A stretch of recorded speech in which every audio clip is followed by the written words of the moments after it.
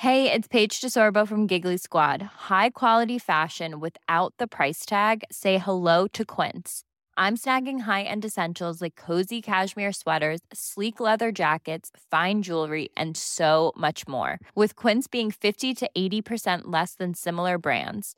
And they partner with factories that prioritize safe, ethical, and responsible manufacturing. I love that. Luxury quality within reach. Go to quince.com/style to get free shipping and 365-day returns on your next order. Quince.com/style.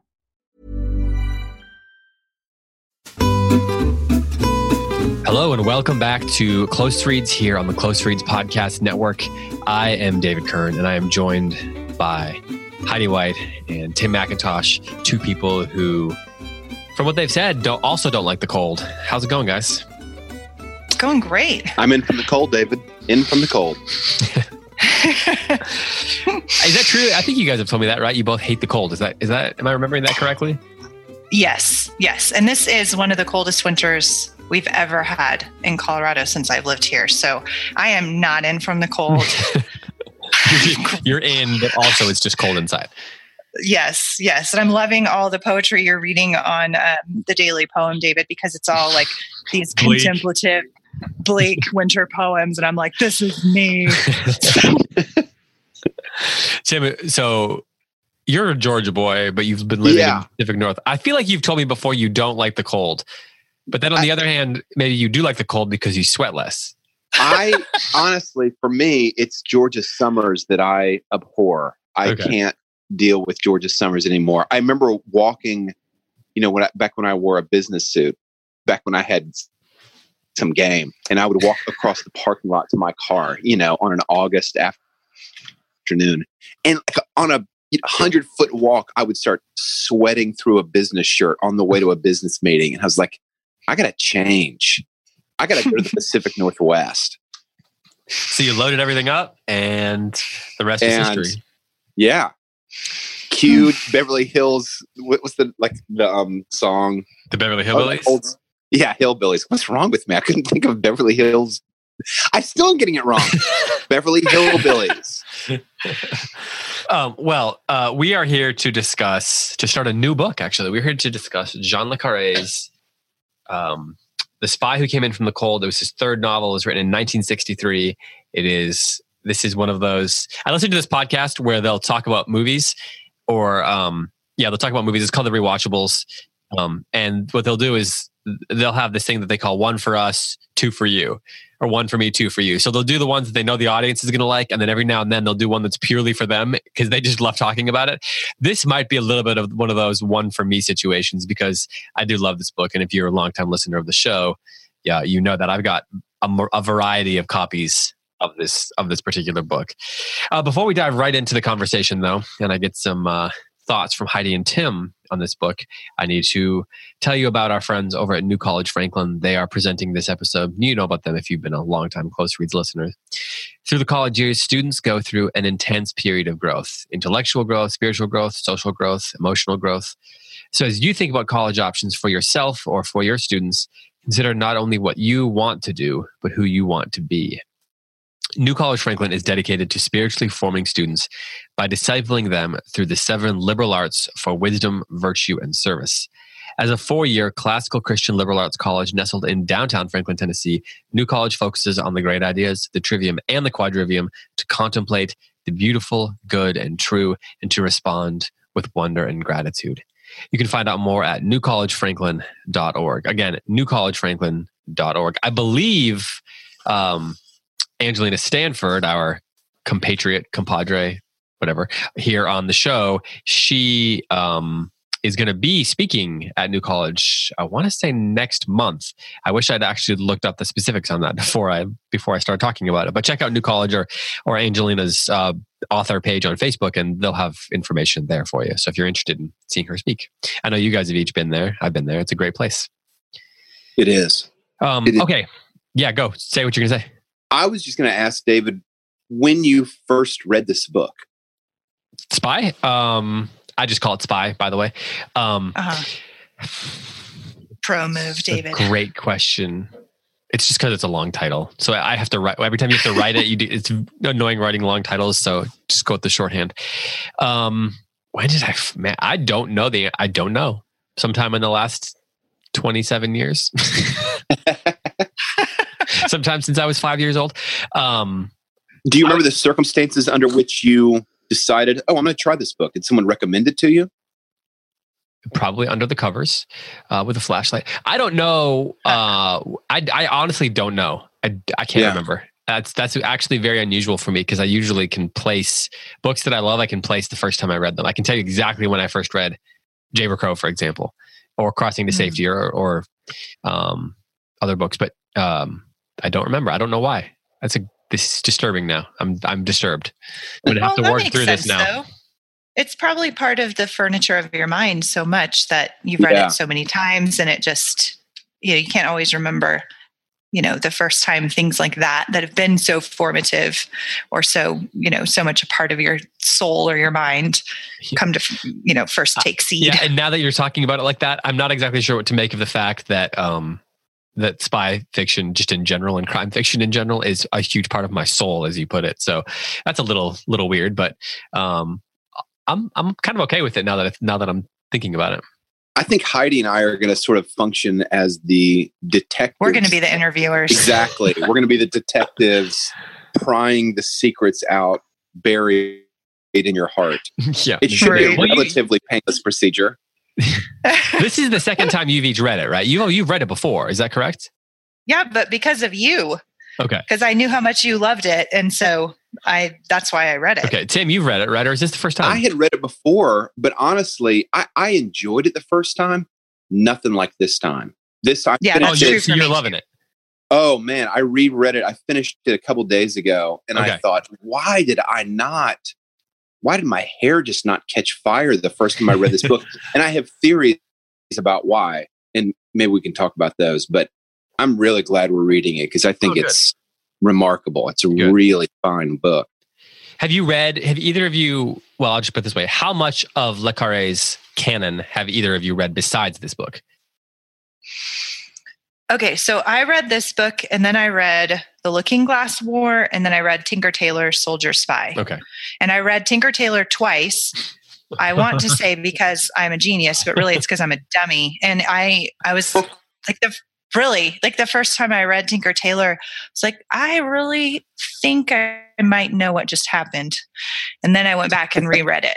So yeah, that's probably his most. And did you enjoy that one?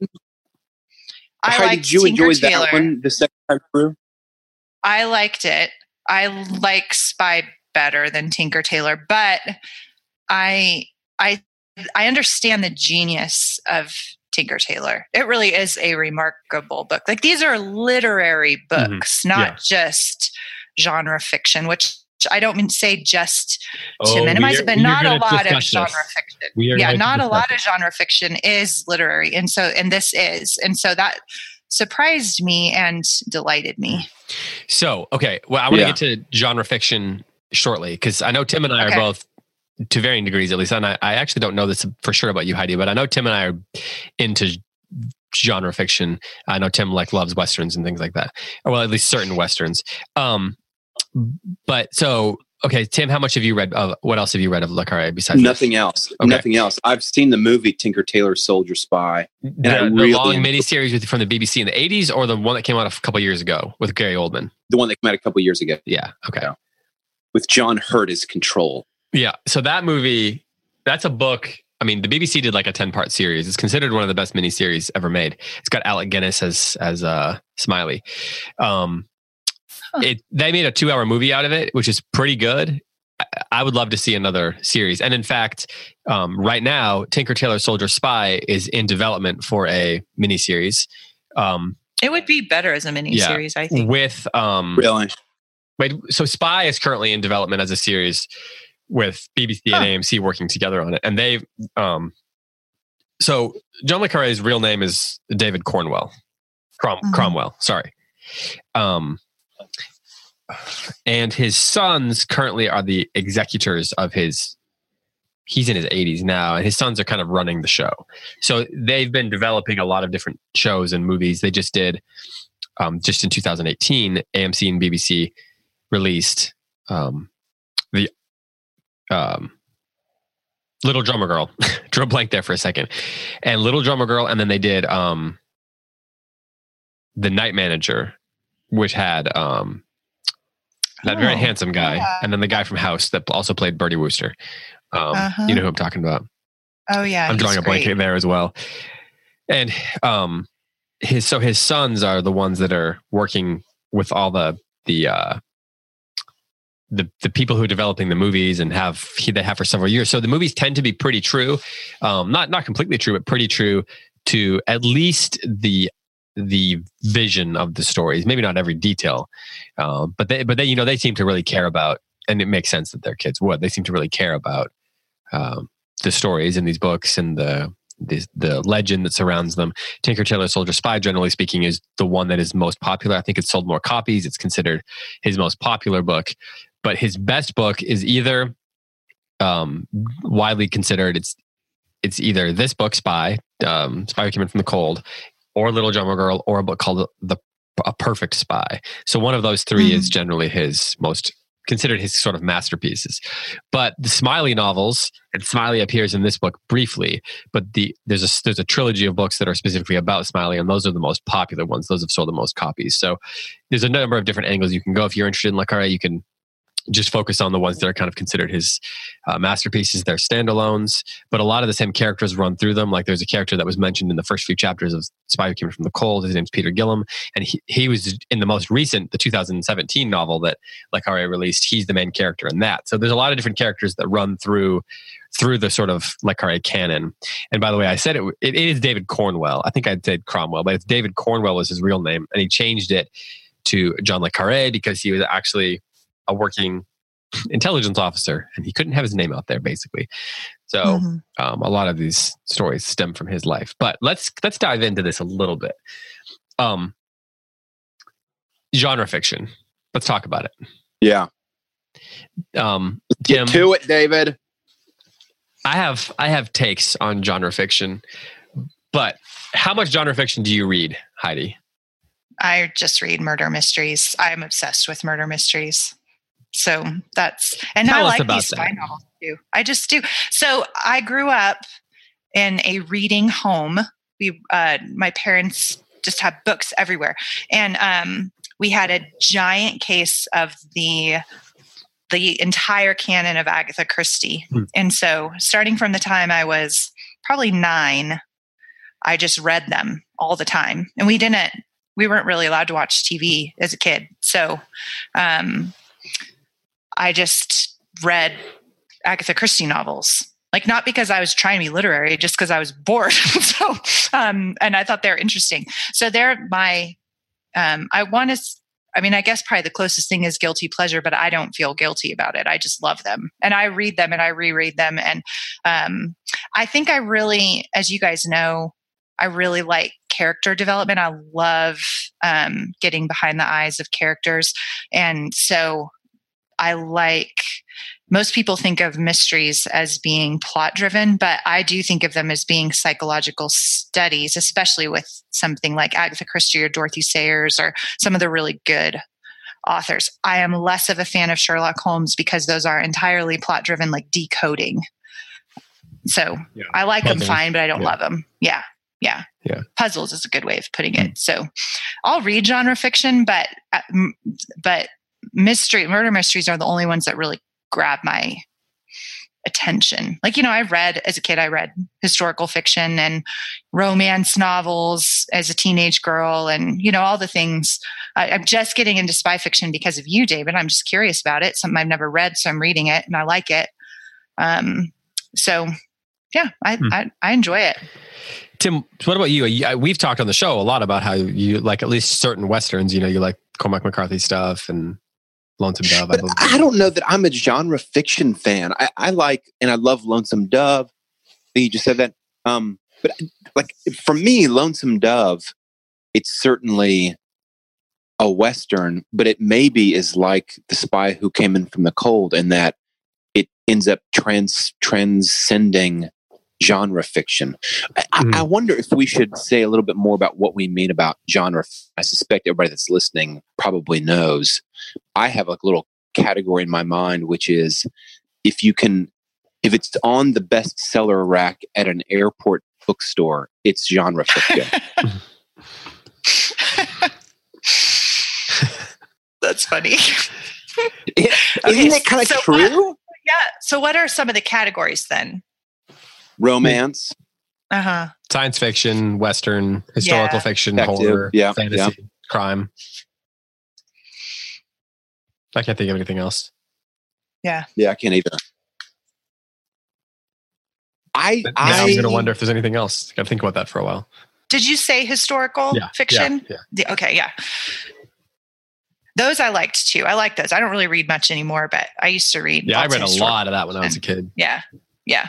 Civil War. And oh man, I was obsessed with like the Elizabethan age, like the wives of all of Henry VIII. And, like I loved all that stuff. Yeah. So I guess I do really like it. Yeah.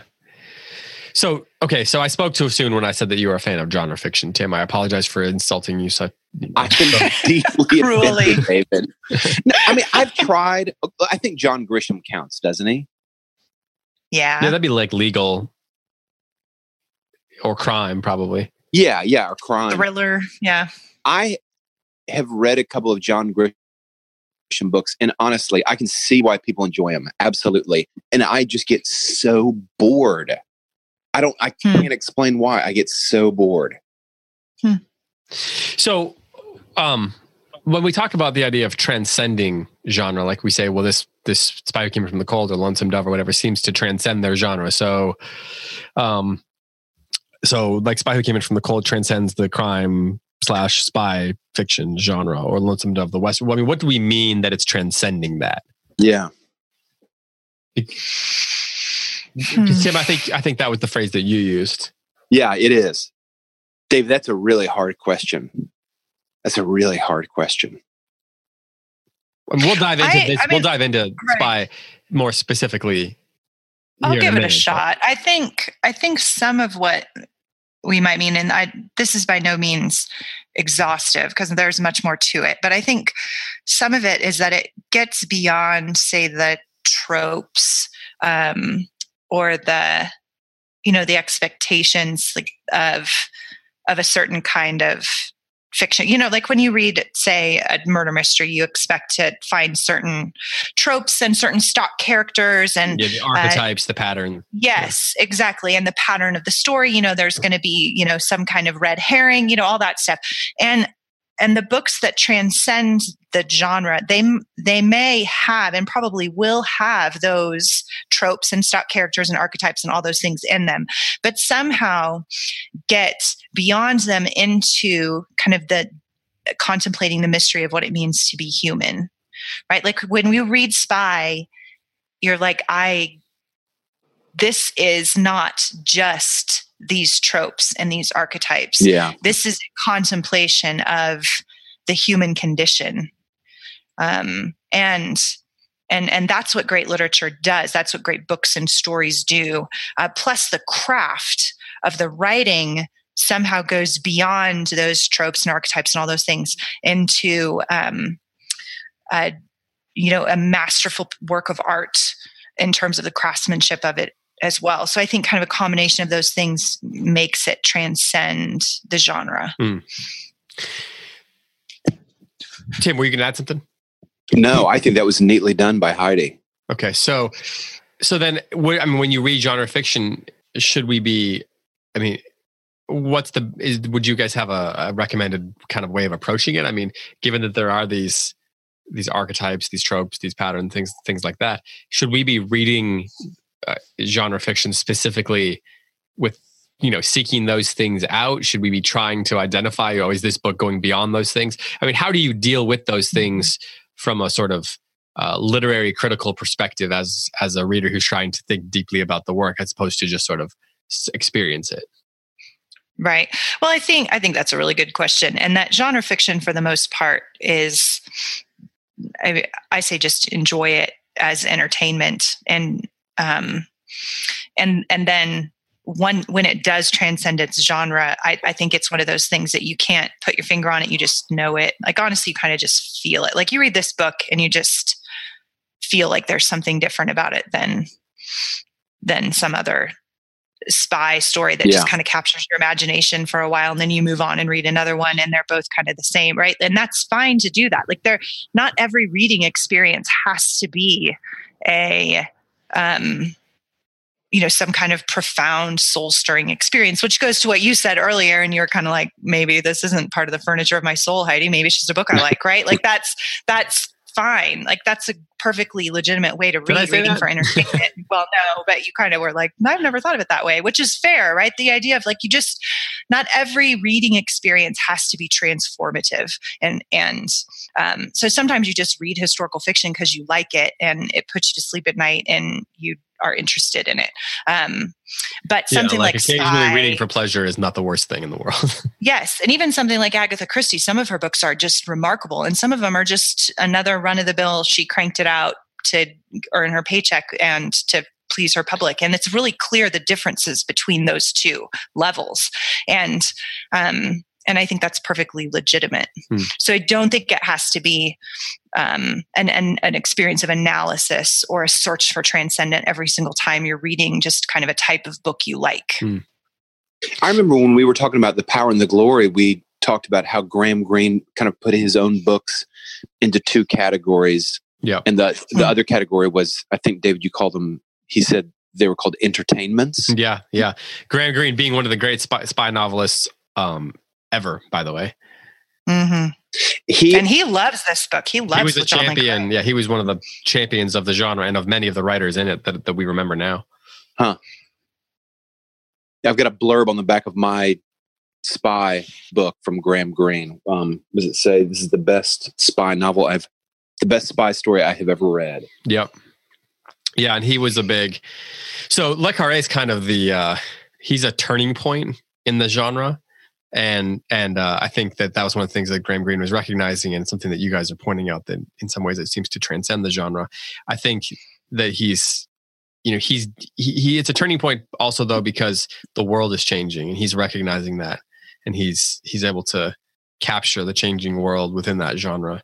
Whereas previously it had captured a different world, So I don't know that I would say, for example, that John Le Carré is that much of a better writer than someone like Eric Ambler, say, who's kind of the godfather of spy fiction.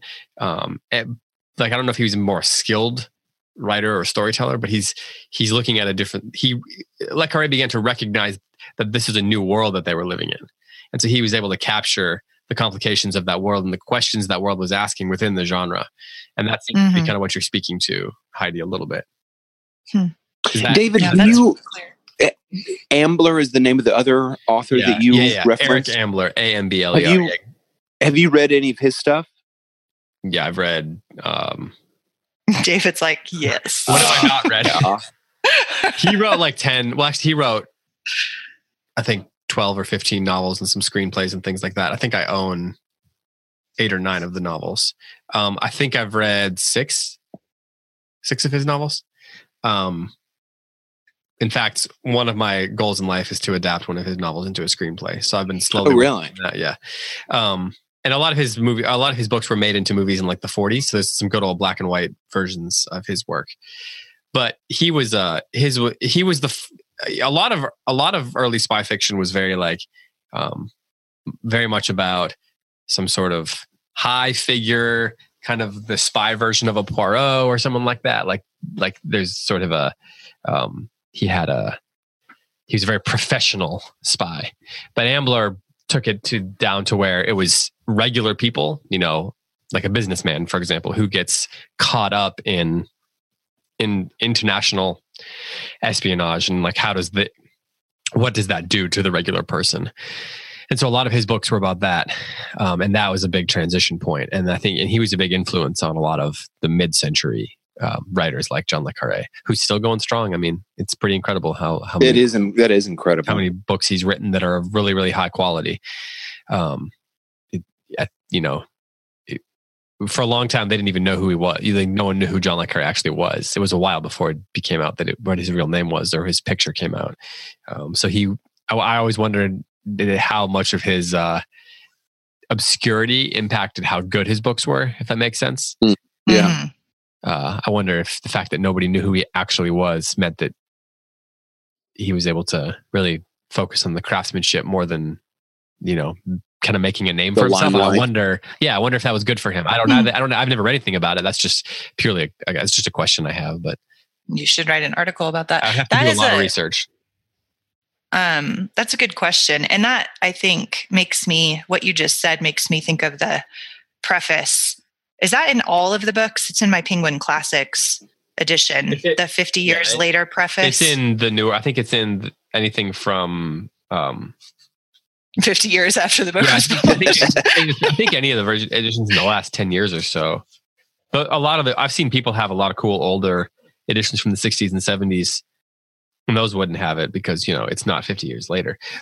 Well, he's just this mysterious person. There's this mystique even to his writing as in the prefaces, right? Like I still, as I'm reading it, I'm like, I don't know if he's telling us the truth here. And he puts a lot of things in there to that point, right? When he'll put, that according to my memory, but my memory isn't always reliable. Things like that this is what I was told. This is how I remember it. That make you question, like, is this the real Jean Le Carré? Or is he cultivating an image? Or he's just to me, he's just as much a cipher as any of his characters in everything he puts out in the public. Do you, who would you, do you have, like, who would you compare him to, I guess is the question. I don't think I know enough about or do you mean as a character in his novel? No, like who do you compare him as a writer to? Like, can you think of anybody? No, I can't. What a good question that is. I'll apply my brain to it in the next minute. But like I said, I haven't read much spy fiction, so I'd have to look outside the genre. I don't know, Tim, do you have anybody off the top of your head? I'm sure David does. I don't. I was going to kick it to David immediately. Yeah. I mean, I didn't have it. That's not a leading question. Yeah. Hey, before I reveal the answer, who do you guys think he compares to? I think that is something worth thinking about, though, as we read, because I think a lot of times, genre fiction gets sort of thrown under the proverbial bus or not looked on as worthy of our attention, particularly maybe on a show like this where we, pretend to be faux literary snobs, or maybe we are literary snobs who pretend not to be. I don't know which one it is. But that's like the preface of the whole of the book. What you just said. Am I a spy who is a man? Am I a man who is a spy? Nobody knows. Exactly. You're getting it. Mm-hmm. So, yes. I think that's something to keep an eye on as we read, because I think, are we going to say he is more John Grisham, or are we saying he's more Graham Greene, for example? Or is he more kind of I don't want to say, maybe neither of those things may be true. Those are two names that just popped into mind, like Graham Greene being sort of a very sort of semi-highbrow literary figure, and John Grisham being more of like a pop, like a clearly of working in a genre of popular fiction, and sort of actively pursuing sales. So thinking about where he kind of falls in that, I think will be an interesting exercise as we read through. As we talk about it over the next 4 weeks. Let's get into the book a little bit more specifically. My first question is, do you find this to be a page turner? In these, let's say for the first 50 pages, because some people say it's kind of slow. Some people are saying that, they started it years ago and didn't get into it. Timmy, you even said when the first time you read it that you didn't set your hair on fire, so to speak. So I'm going to go to you first. Actually, why do you think it didn't set your hair on fire? And did it feel like a slog, so to speak? This time it did not feel like a slog. But did it that first time? I think it did. Why do you think that it felt like a slog? I think it's because for me, I didn't know what was true I mean, I felt like the whole book. Welcome to John le Carré. Really? Are all of his books like that? Well, I mean, they're all, it's spy fiction, man. You never really know what's true. But you have seen the most recent Mission Impossible movie, right? Worlds and Worlds. Yes. It's kind of hard. It's part of what made the book so compelling the second time. But I think the first time I kept my feet kept reaching for, something solid underneath me. But no, I was just going to have to keep floating for a long time. Is that a flaw? I don't think it's a flaw. I think it's very, very, very intentional. I almost think. Well, okay. Do you think that I guess I didn't mean it was unintentional. Like, did he accidentally keep you guessing? But is it a flaw to write a book where where the reader can't ever find their footing? I mean, is it sort of being too clever for your own good, like someone who really wants to be Ezra Pound? No, I don't think so. I said it was intentional, obviously, because he's a craftsman and he knows what he's doing. But it's also intentional, I think, because I think that John le Carré would say it's an essential aspect of this story that you want to keep reading so that you discover who's lying, who's telling the truth, and hopefully those things are kind of clear at the end. I think in a strange way, it's the thing that made me feel like I was out to sea, but it's also the same thing that kept me reading. It just made me slow way down on the first read because I was trying to discover, wait, what are all the angles that everybody's playing here? It's really interesting that you say that, it forces you to slow down, because that's sort of, I don't know, it seems like it'd be antithetical to common perceptions, maybe even common goals of most genre fiction, where it's like, turn the page, you got to get to the climax. You got to figure out, what's going to happen. The point is you want to get to the end of the book. It seems very sort of counter to the traditional approach. Yes. Yeah. Heidi, what's the pace like for you? Is it a page turner?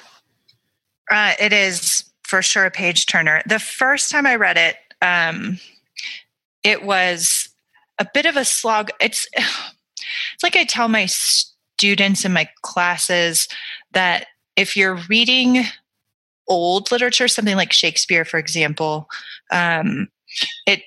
the first few pages are a lot harder than the rest of the play, right? Your mind has to catch up to the language. Same if you pick up Jane Eyre, and some people give up in the first chapter. Graham Greene is the ultimate example of this to me. Yes. Graham Greene's a great example too.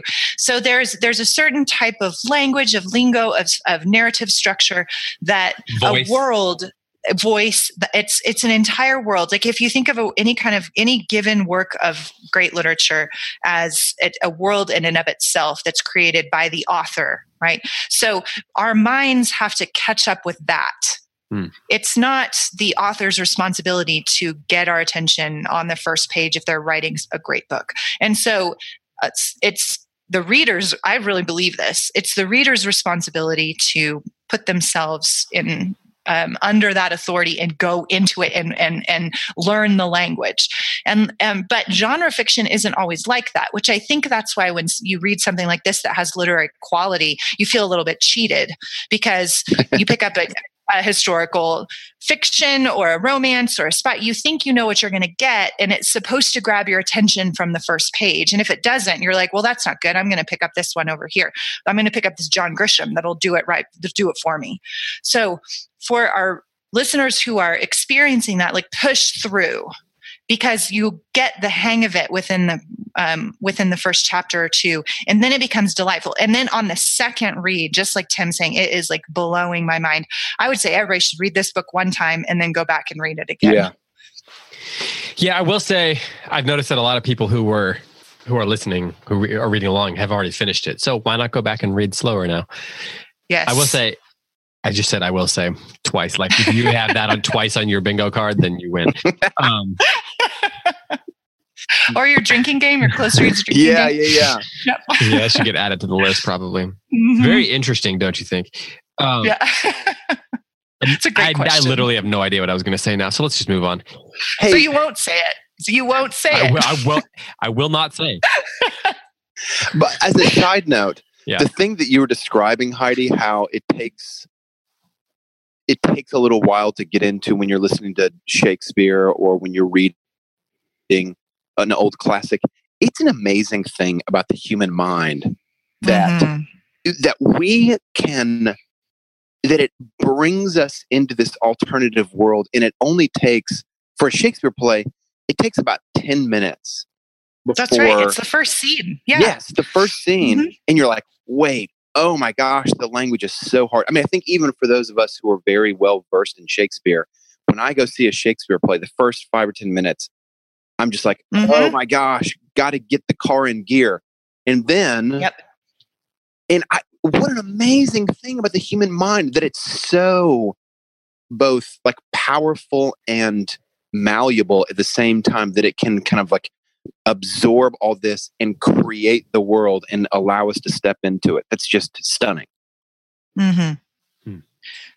Well, and I mean, I didn't know this until I read Tinker Tailor, and there's a long preface at the beginning of that one too, that he writes like an introduction from his point of view, and which I really like that.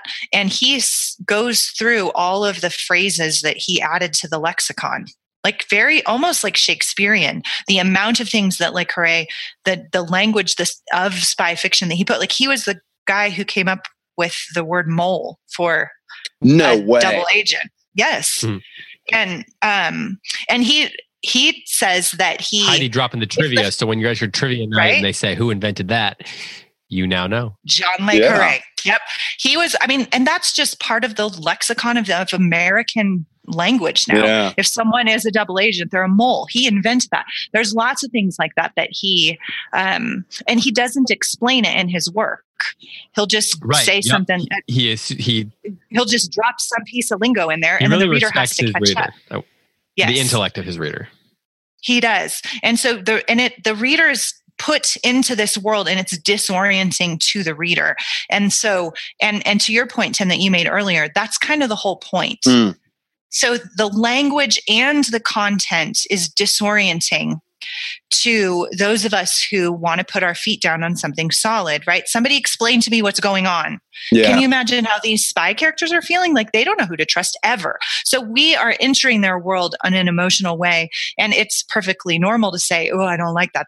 It's disorienting to me. It's scary. But that is exactly how the characters feel all the time. And that's kind of one of the point. Yeah.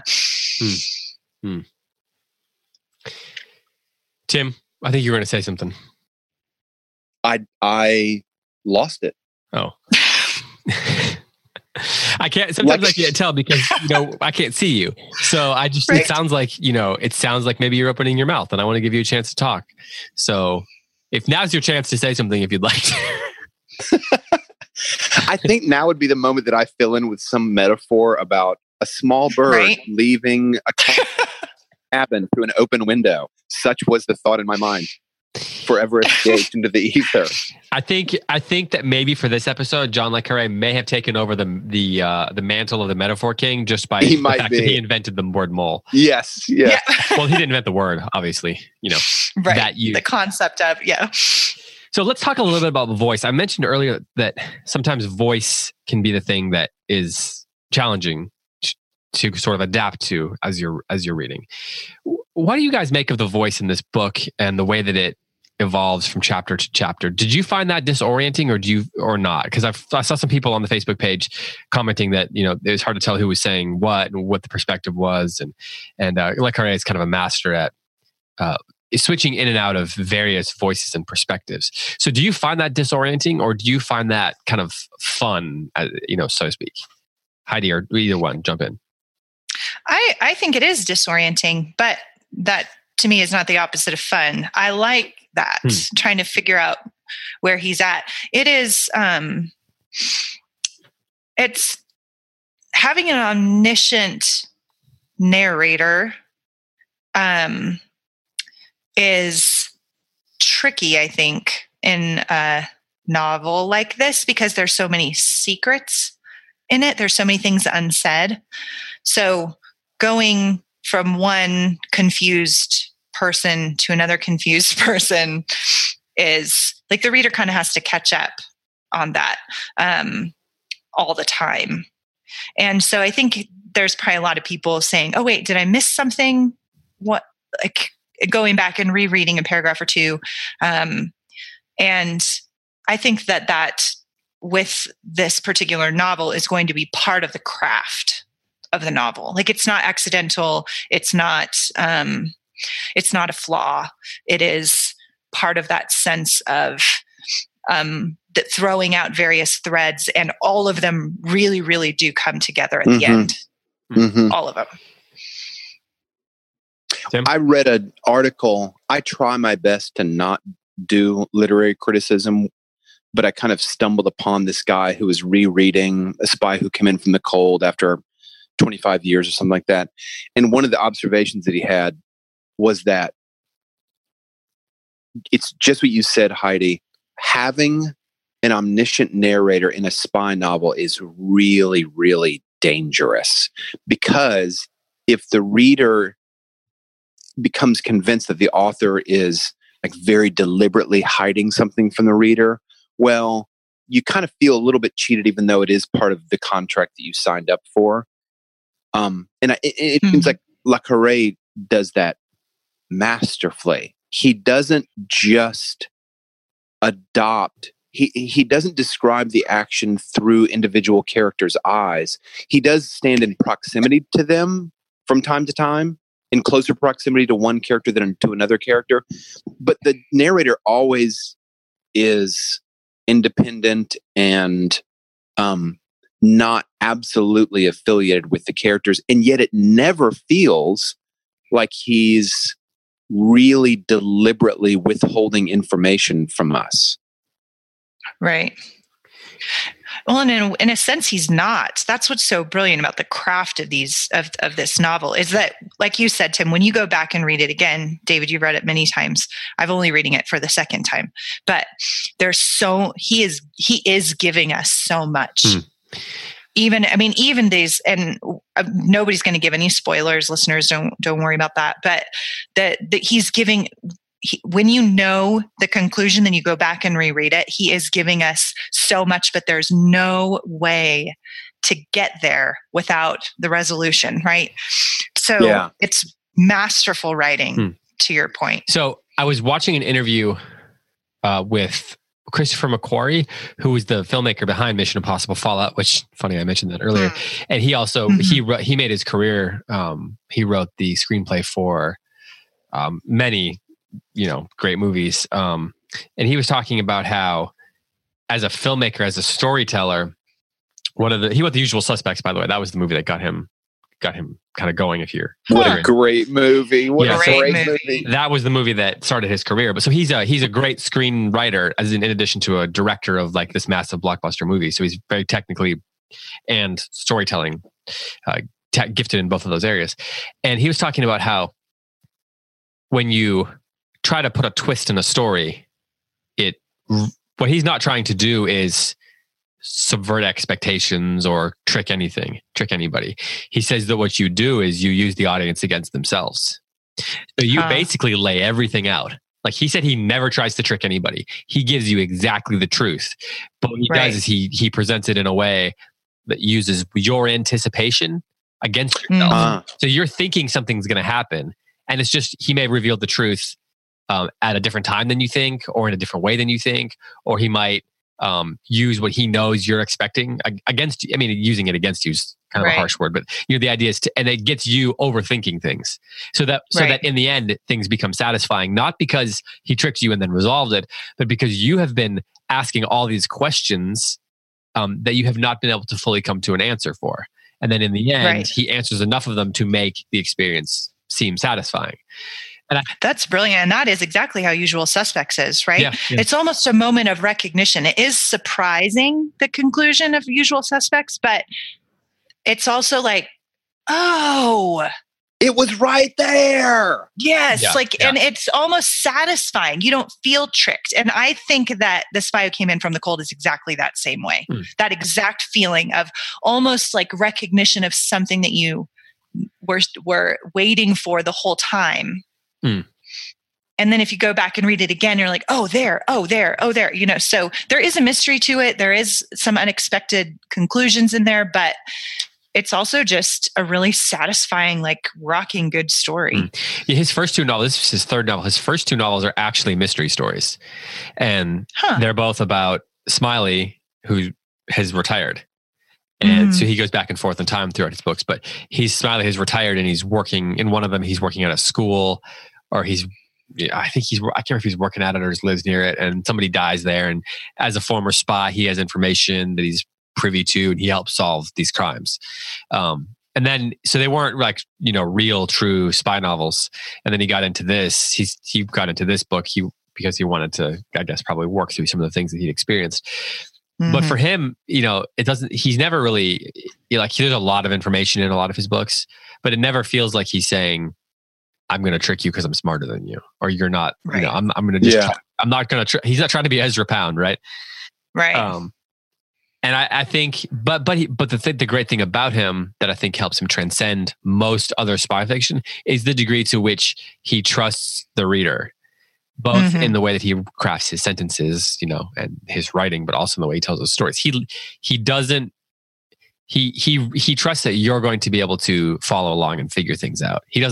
There's very little exposition in the traditional sense in these books. Like even this novel is not that long because it's 215, 220 pages. Whereas it could have been 400 pages if it had more exposition. And his other books, some of which are 600 pages, still don't have a lot of exposition. Wow. in my opinion. Some people might think it's a bit much, but it's definitely not Moby Dick. Let's just say that. So go ahead. I was going to ask a question that's going to take us in a different direction. You go ahead, Heidi. Well, I was going to zoom out and say, along with the satisfying nature of the narrative, the good characters, this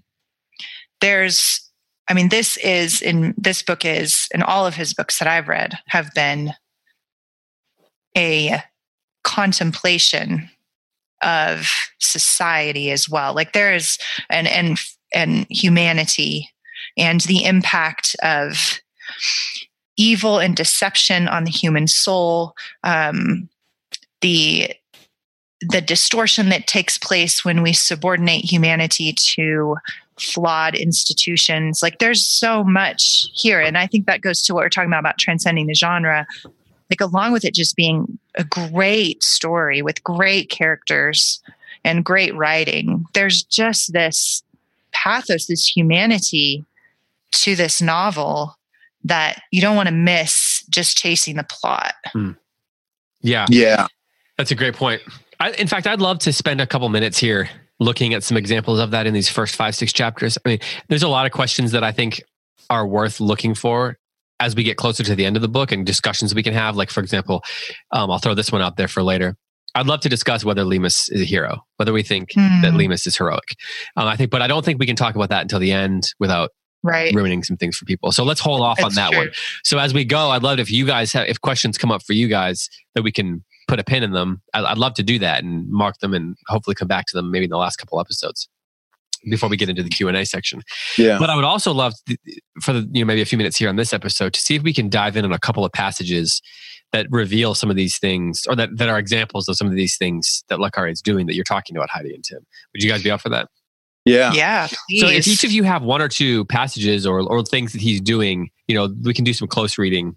I knew this episode was going to be a little kind of preview heavy, but if there's a little bit of close reading that we can do, I think that'd be fun. So Heidi, do you have anything in mind?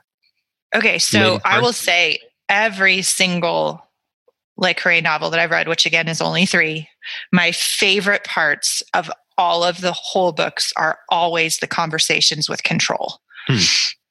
So I think Control is one of the most brilliant characters I've ever come across. I love Control. I love this take. Yes. This is wonderful. Yes. I'm just going to sit back and listen for a while. Yeah. So Control, he's like a horrible human. Here's what he makes me think of.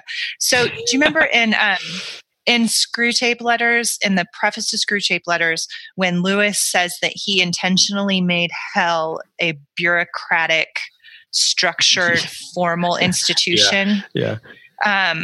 Because that's actually more devoid of virtue and goodness than like Milton's, emotional Satan hero, right? So that is what I see in Control. This utter lack of humanity. His name is Control. He's completely depersonalized. And yet he's so insightful about human nature and specifically about the people in front of him that he is exploiting for the sake of the circus, which, by the way, is another completely depersonalizing, dehumanizing name, right? So, and again, naming is always important.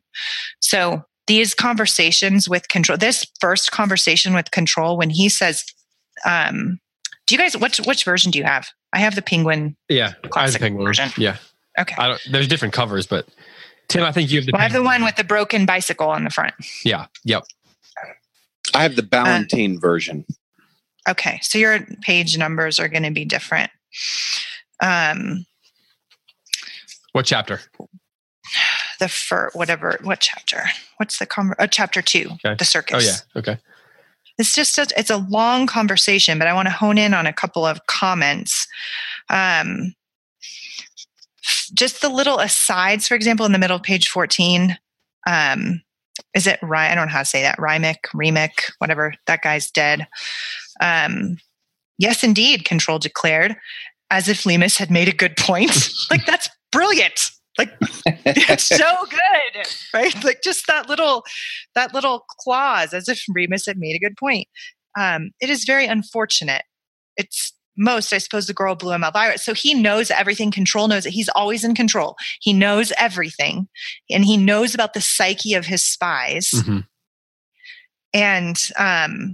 And then he says these like very, very wise things for his own diabolical purposes. What he says about coming in from the cold. Where is that page? Where is that comment? Well, you mean isn't that in this conversation? Do you mean the one where I was talking about how he was walking around Berlin? Yeah. Is that in this conversation? I thought 18 and this is the end of chapter 2, if that's the section you mean. There's a section, I'll read it. It's from me on page 16, 17 in chapter 2.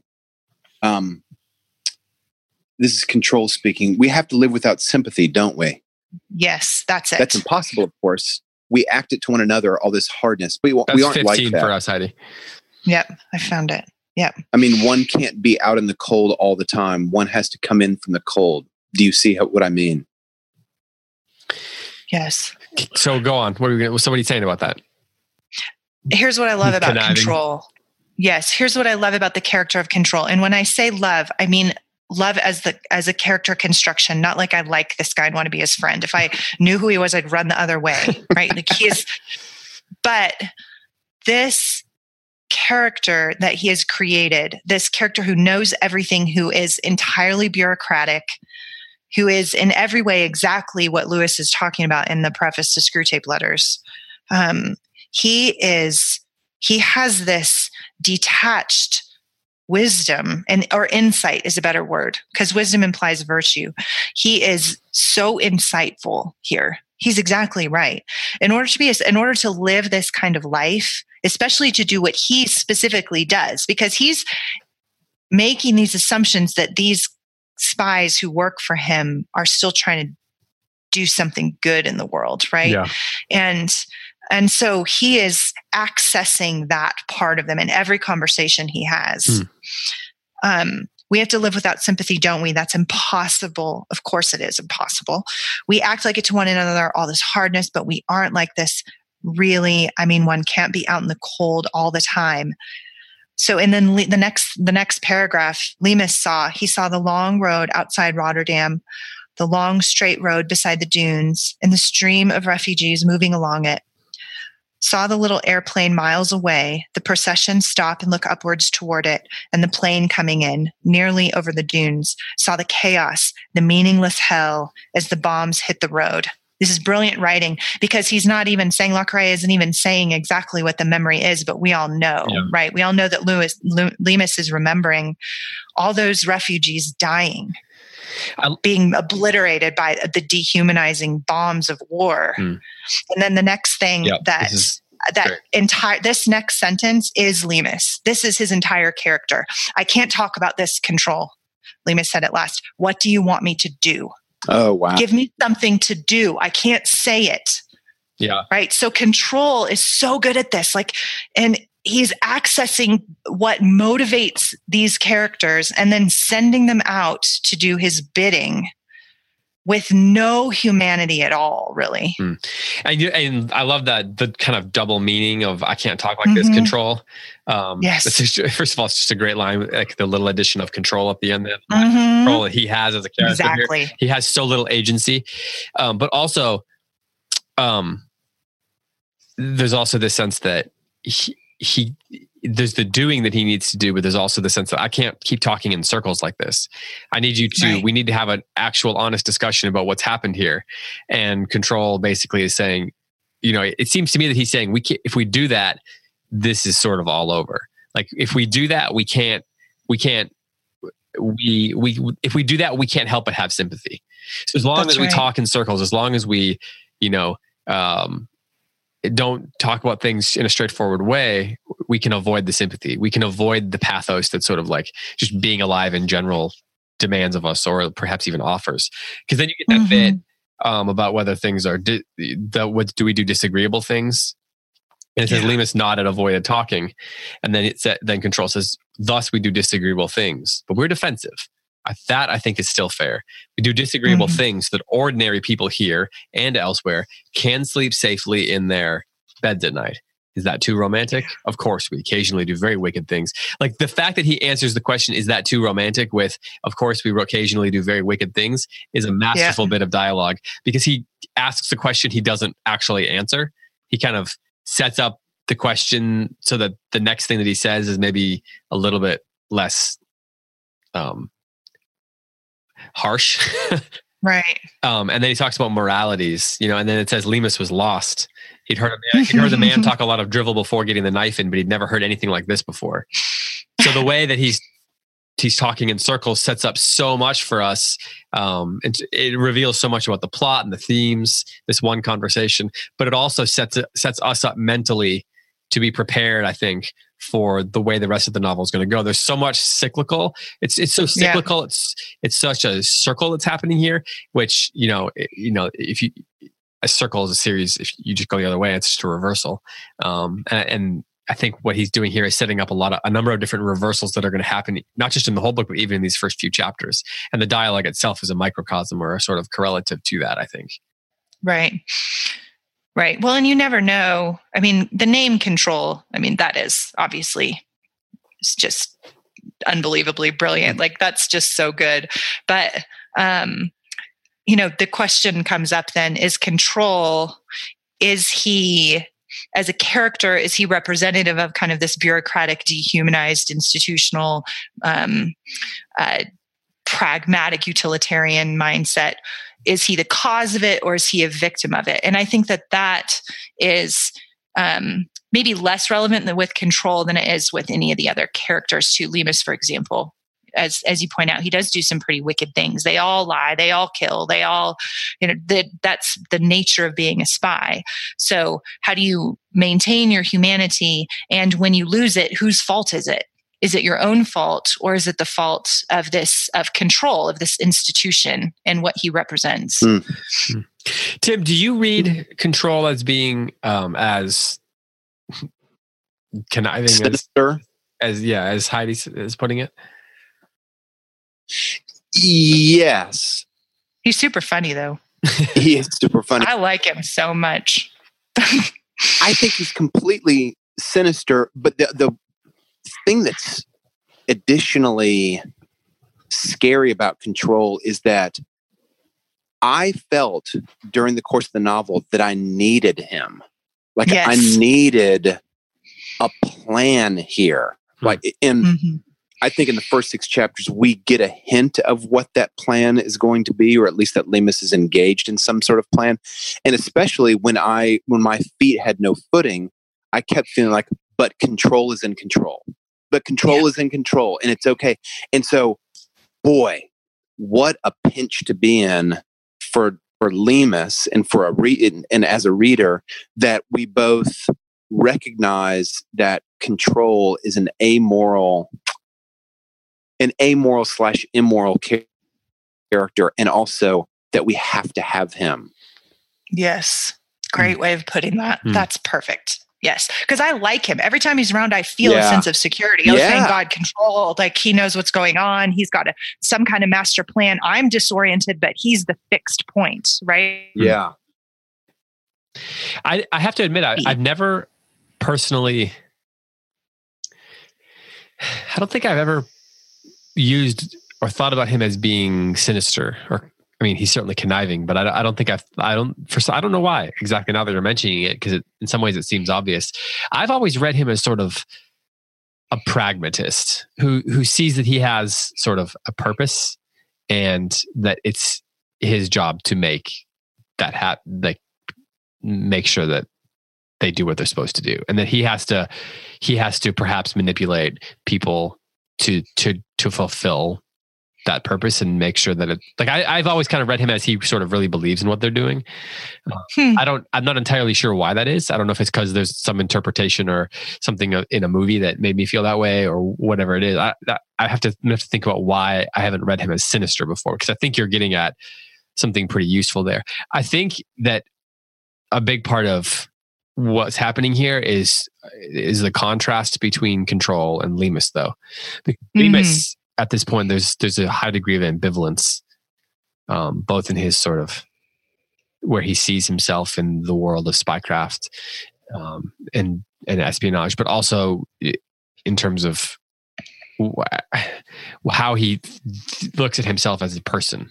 Because I think we've gotten to that point in his story where I think one of the things the first several chapters reveals is that he's not clear who he is, and that's why he's so easily can slip in and out of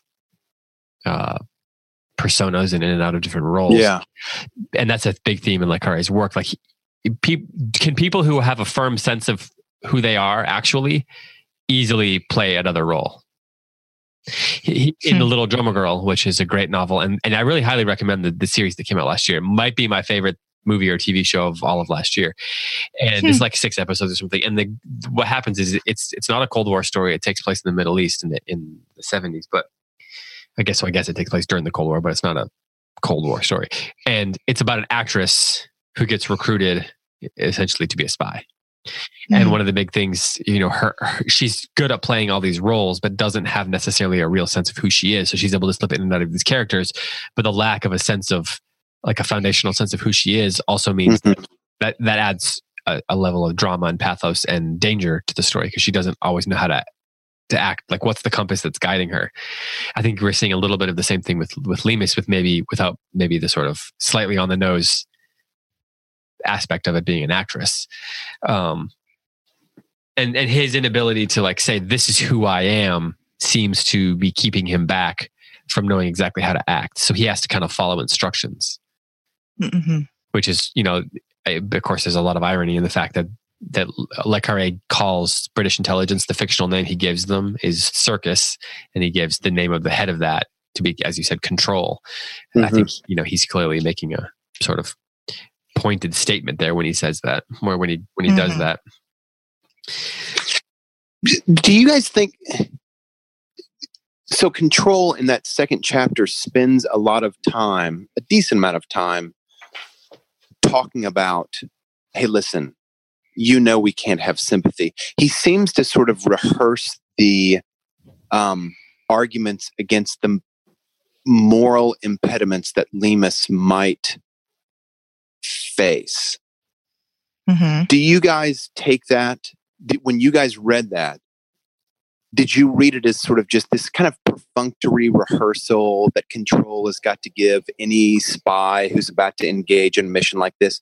Or is there something about Lemus that Control is worried about? That he's worried that he's got a buried conscience that might unearth itself during the mission. Yes, that. Yeah. I think it's that.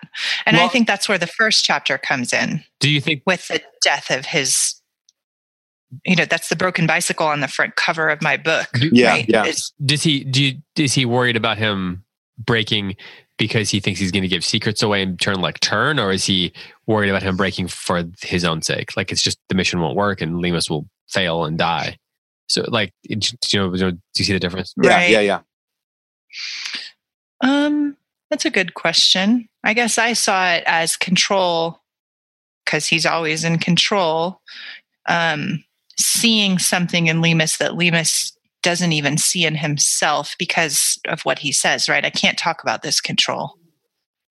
Like, he can't even acknowledge it. Mm-hmm. And so I think control sees something in him as a result of this,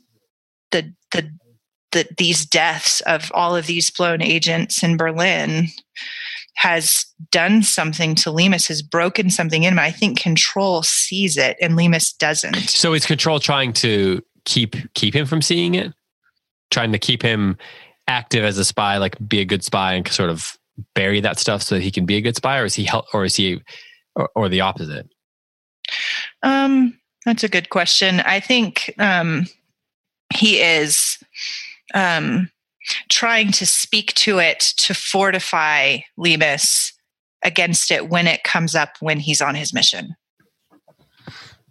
I think he's testing it to see how he'll respond. And so, that thing, David, like with our kids, when we see something they're going through that they can't even name, and kind of speak into that so that when it comes up, they'll have something there. Mm-hmm. Right. And we do it for the sake of virtue, and control's doing it to control. So, but I think he is, the way Lemus responds, like, I've heard him talk a lot of drivel, but control doesn't say things that are unnecessary to say. Everything that he says is controlled. Everything he says is designed to produce a response in his agents and to accomplish the mission. But it is not for the sake of their hearts. It's not like he's cares about Lemus. Like, he's just, he's asking him to do something incredibly difficult, and he's trying to give him what he needs to get the job done. As you said, David, he's pragmatic. So, Tim, I got a question for you then. Yeah. Unless you want to say something. Well, I have a theory about why control rehearsed this, kind of gave this speech. And it's the second full paragraph in chapter 2 describes Lemus before he meets with control. I'm going to read it. Mm-hmm. Lemus was not a reflective man and not a particularly philosophical one. He knew he was written off. It was a fact of life which he would henceforth have to live with, as a man must live with cancer or imprisonment. He knew there was no kind of preparation which could have bridged the gap between then and now. He met failure as one day he would probably meet death, with cynical resentment and the courage of solitary. Got it. He lasted longer than most. Now he was beaten. It is said a dog lives as long as its teeth. Metaphorically, Lemus's teeth had been drawn, and it was Munt who had drawn them. Mm-hmm. Incidentally, that's there's an example of my least favorite bit of writing in this whole book. That is. No, I just hate that he put the word metaphorically in there. It makes me wonder, though, if control knows that Lemus is defeated and internally defeated. And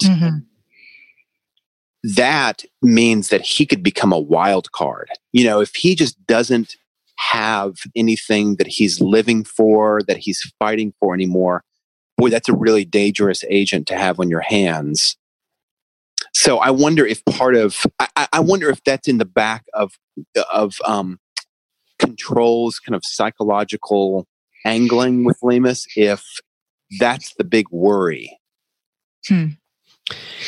So, or maybe it's his asset, right? I mean, Maybe that's what Control wants out of him. Maybe that's why Lemus is going to be successful at this particular mission. I don't think he's a liability. I think he's an asset for this mission.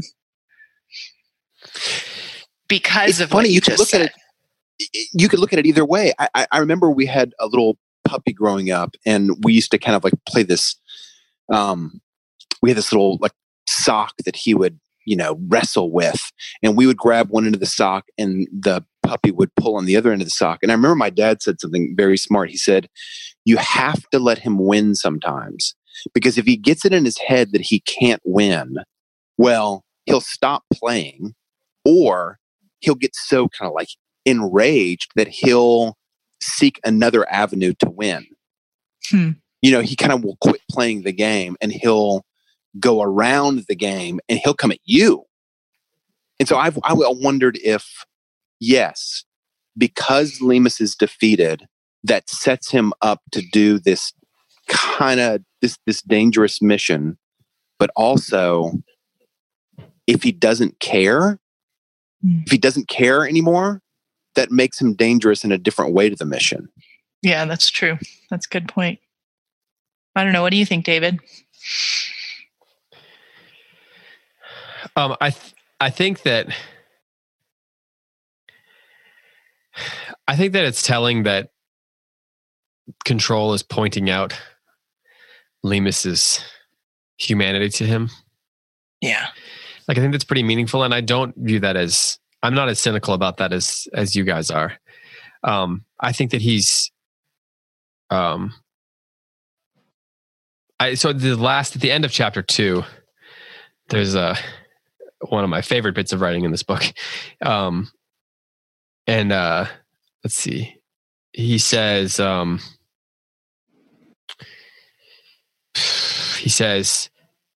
if you're sure you want to, no mental fatigue or anything. Mm-hmm. So Lemus says, if it's a question of killing Munt, I'm game. So there's it's a very hard statement there. That's very aggressive. It's very in keeping with Lemus. It's very like, there is a mission.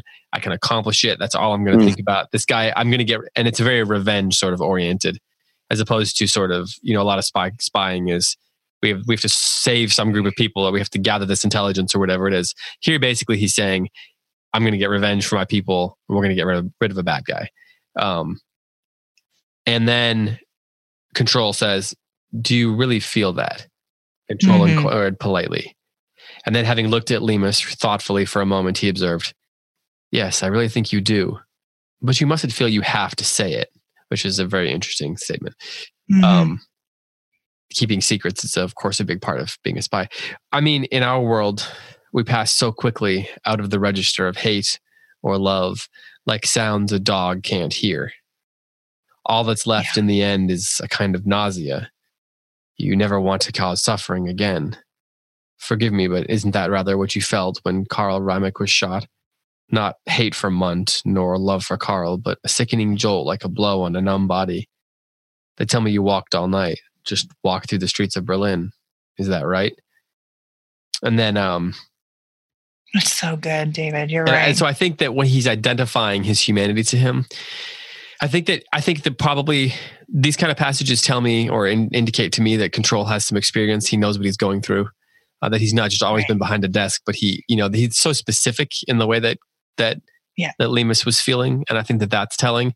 But I think that he's trying to identify his humanity to him because, in part, there is a pragmatic reason. There's the sense that he has to be mentally ready. He has to be prepared to put in place, to enact the plan that they're going to put in place, and that plan is going to be difficult. And it's going to take some persistence, but it's also going to take him being able to access his humanity. Like, for example, the stuff with Liz, that's a big part of the plan. And if he doesn't manage to access, some sense of the sympathy that he's always rejected, then this particular plan's not going to work.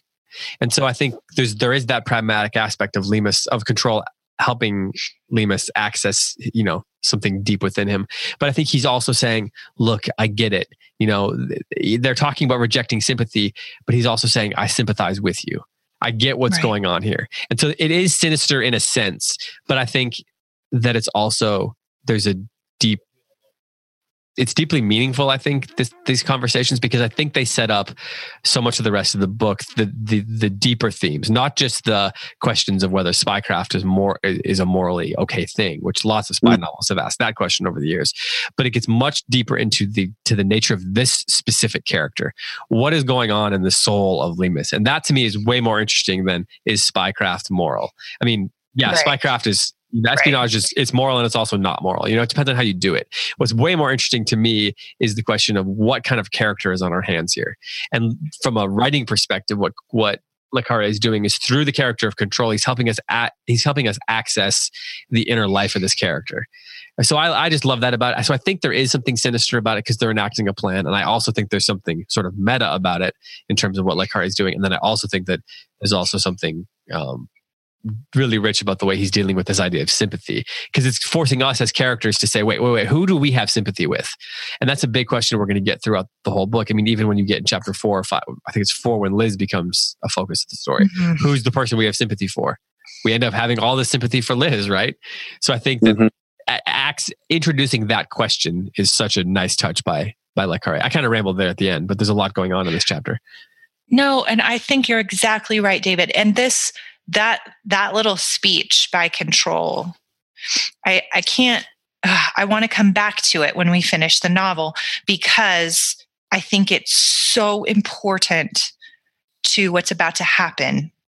And this is an example of one of those things that once you know the whole story, you come back and you reread that whole conversation between Control and Lemus very differently than you do Blind. Yeah. Very differently. And that is, and that's an example of just the craft of the plot development and all that stuff we were talking about Usual Suspects and that idea. But I do think you're right. And I do think if you're talking about this, a very structured hierarchical system, right? You have a man in control who sends out a man into danger. And then that man in turn sends other men out into danger, and so on and so on. And you're constantly dealing with the death of the people that you have trained and the danger that they're putting themselves in. And Control knows he's about to send this man who's given his life to the circus out into a very dangerous world. And this, I think, is his attempt to fortify him for that. Tim, do you want to add anything to this before we ask for some final thoughts? Yeah, one of the things that I found really interesting in the second read was, I'm not quite sure how to say it. The characters and their relationship to the differing ideologies of socialism / communism and the West. So I have been reading Lemus as not a defeated character in that he doesn't care anymore, but because I think he deeply cares about the loss of his friend. And I think what's interesting, David, about that section that you read, when Control says, "Do you feel that way?" And then, having looked at Lemus thoughtfully for a moment, he observed, "Yes, I really think you do, but you must not feel that you have to say that." After that, he says, "Yes." Lemus says, "It's right that I went for a walk." Control, "All night?" "Yes." "What happened to Elvira?" "God knows." And then, just kind of out of the blue again, "I'd like to take a swing at Munt." That's right. And I don't think that he wants to take a swing at Munt because he wants to protect Great Britain, but because Munt killed his friend.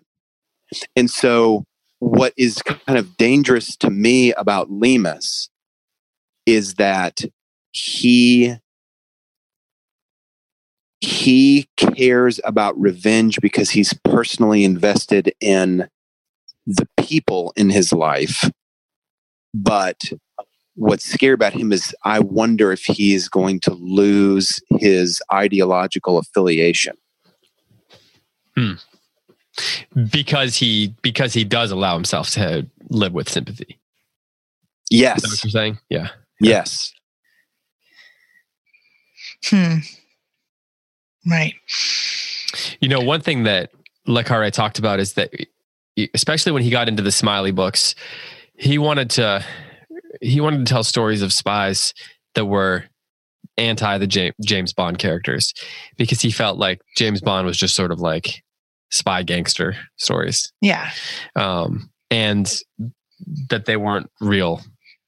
There was nothing really memorable with the characters or whatever. I think the movies have managed to, you know, subvert some of that over the years.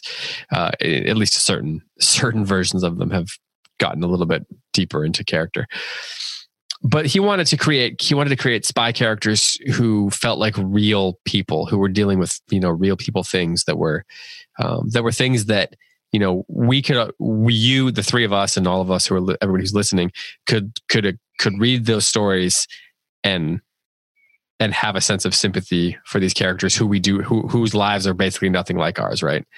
Mm-hmm. Because what they're experiencing is fundamentally human, are human, fundamentally human things, even if it's within the context of, you know, international espionage. And so I think that, you know, for him, that question of sympathy really is crucial to all of his work. And I think that it's kind of the number one word I think I would keep in mind as while reading these books, and all of his work, perhaps. We could say a lot more about that. We'll save it. But what's that one word, David? Is it sympathy or sympathy? Yeah? Yeah, I completely agree with that. Absolutely. All this gets at some of the reasons why I think genre fiction is super important, and maybe more important than, quote, literary fiction. At least for the last 100 years for contemporary times. But we can talk about that another time. That's my hot take on genre fiction.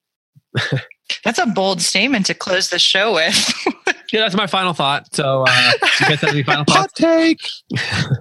I can explain why in the future episode if necessary. I want to hear. Yeah, that. me too. We need to dwell on that, David.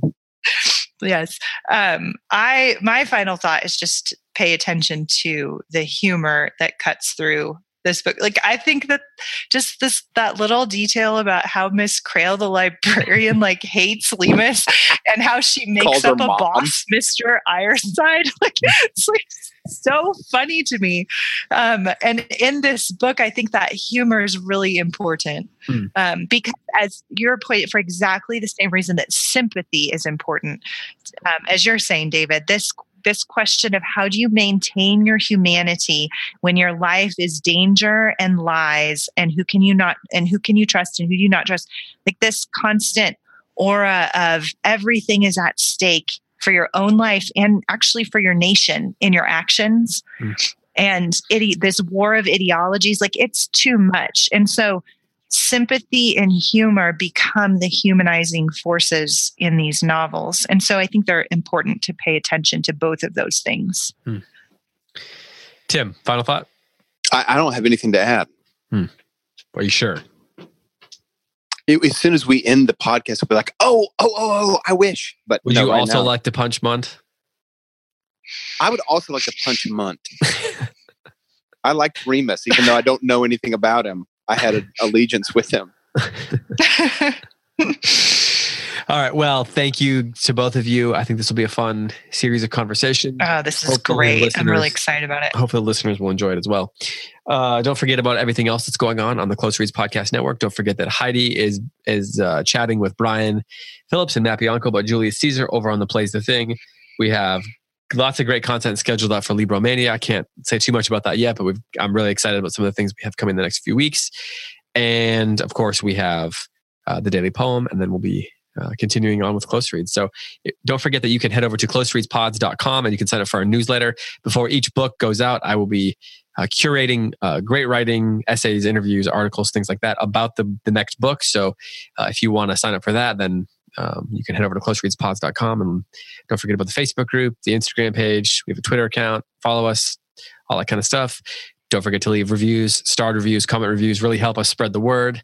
which helps us keep going and making more shows and giving you the content that you seem to like for some reason.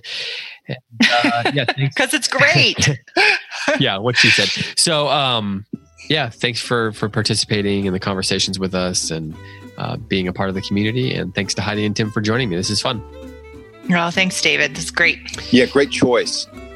Well, for Tim McIntosh, for Heidi White, for all of us here at the Close Reads Podcast Network, I'm David Kern. Thanks for listening. Happy reading, and we'll talk to you next week.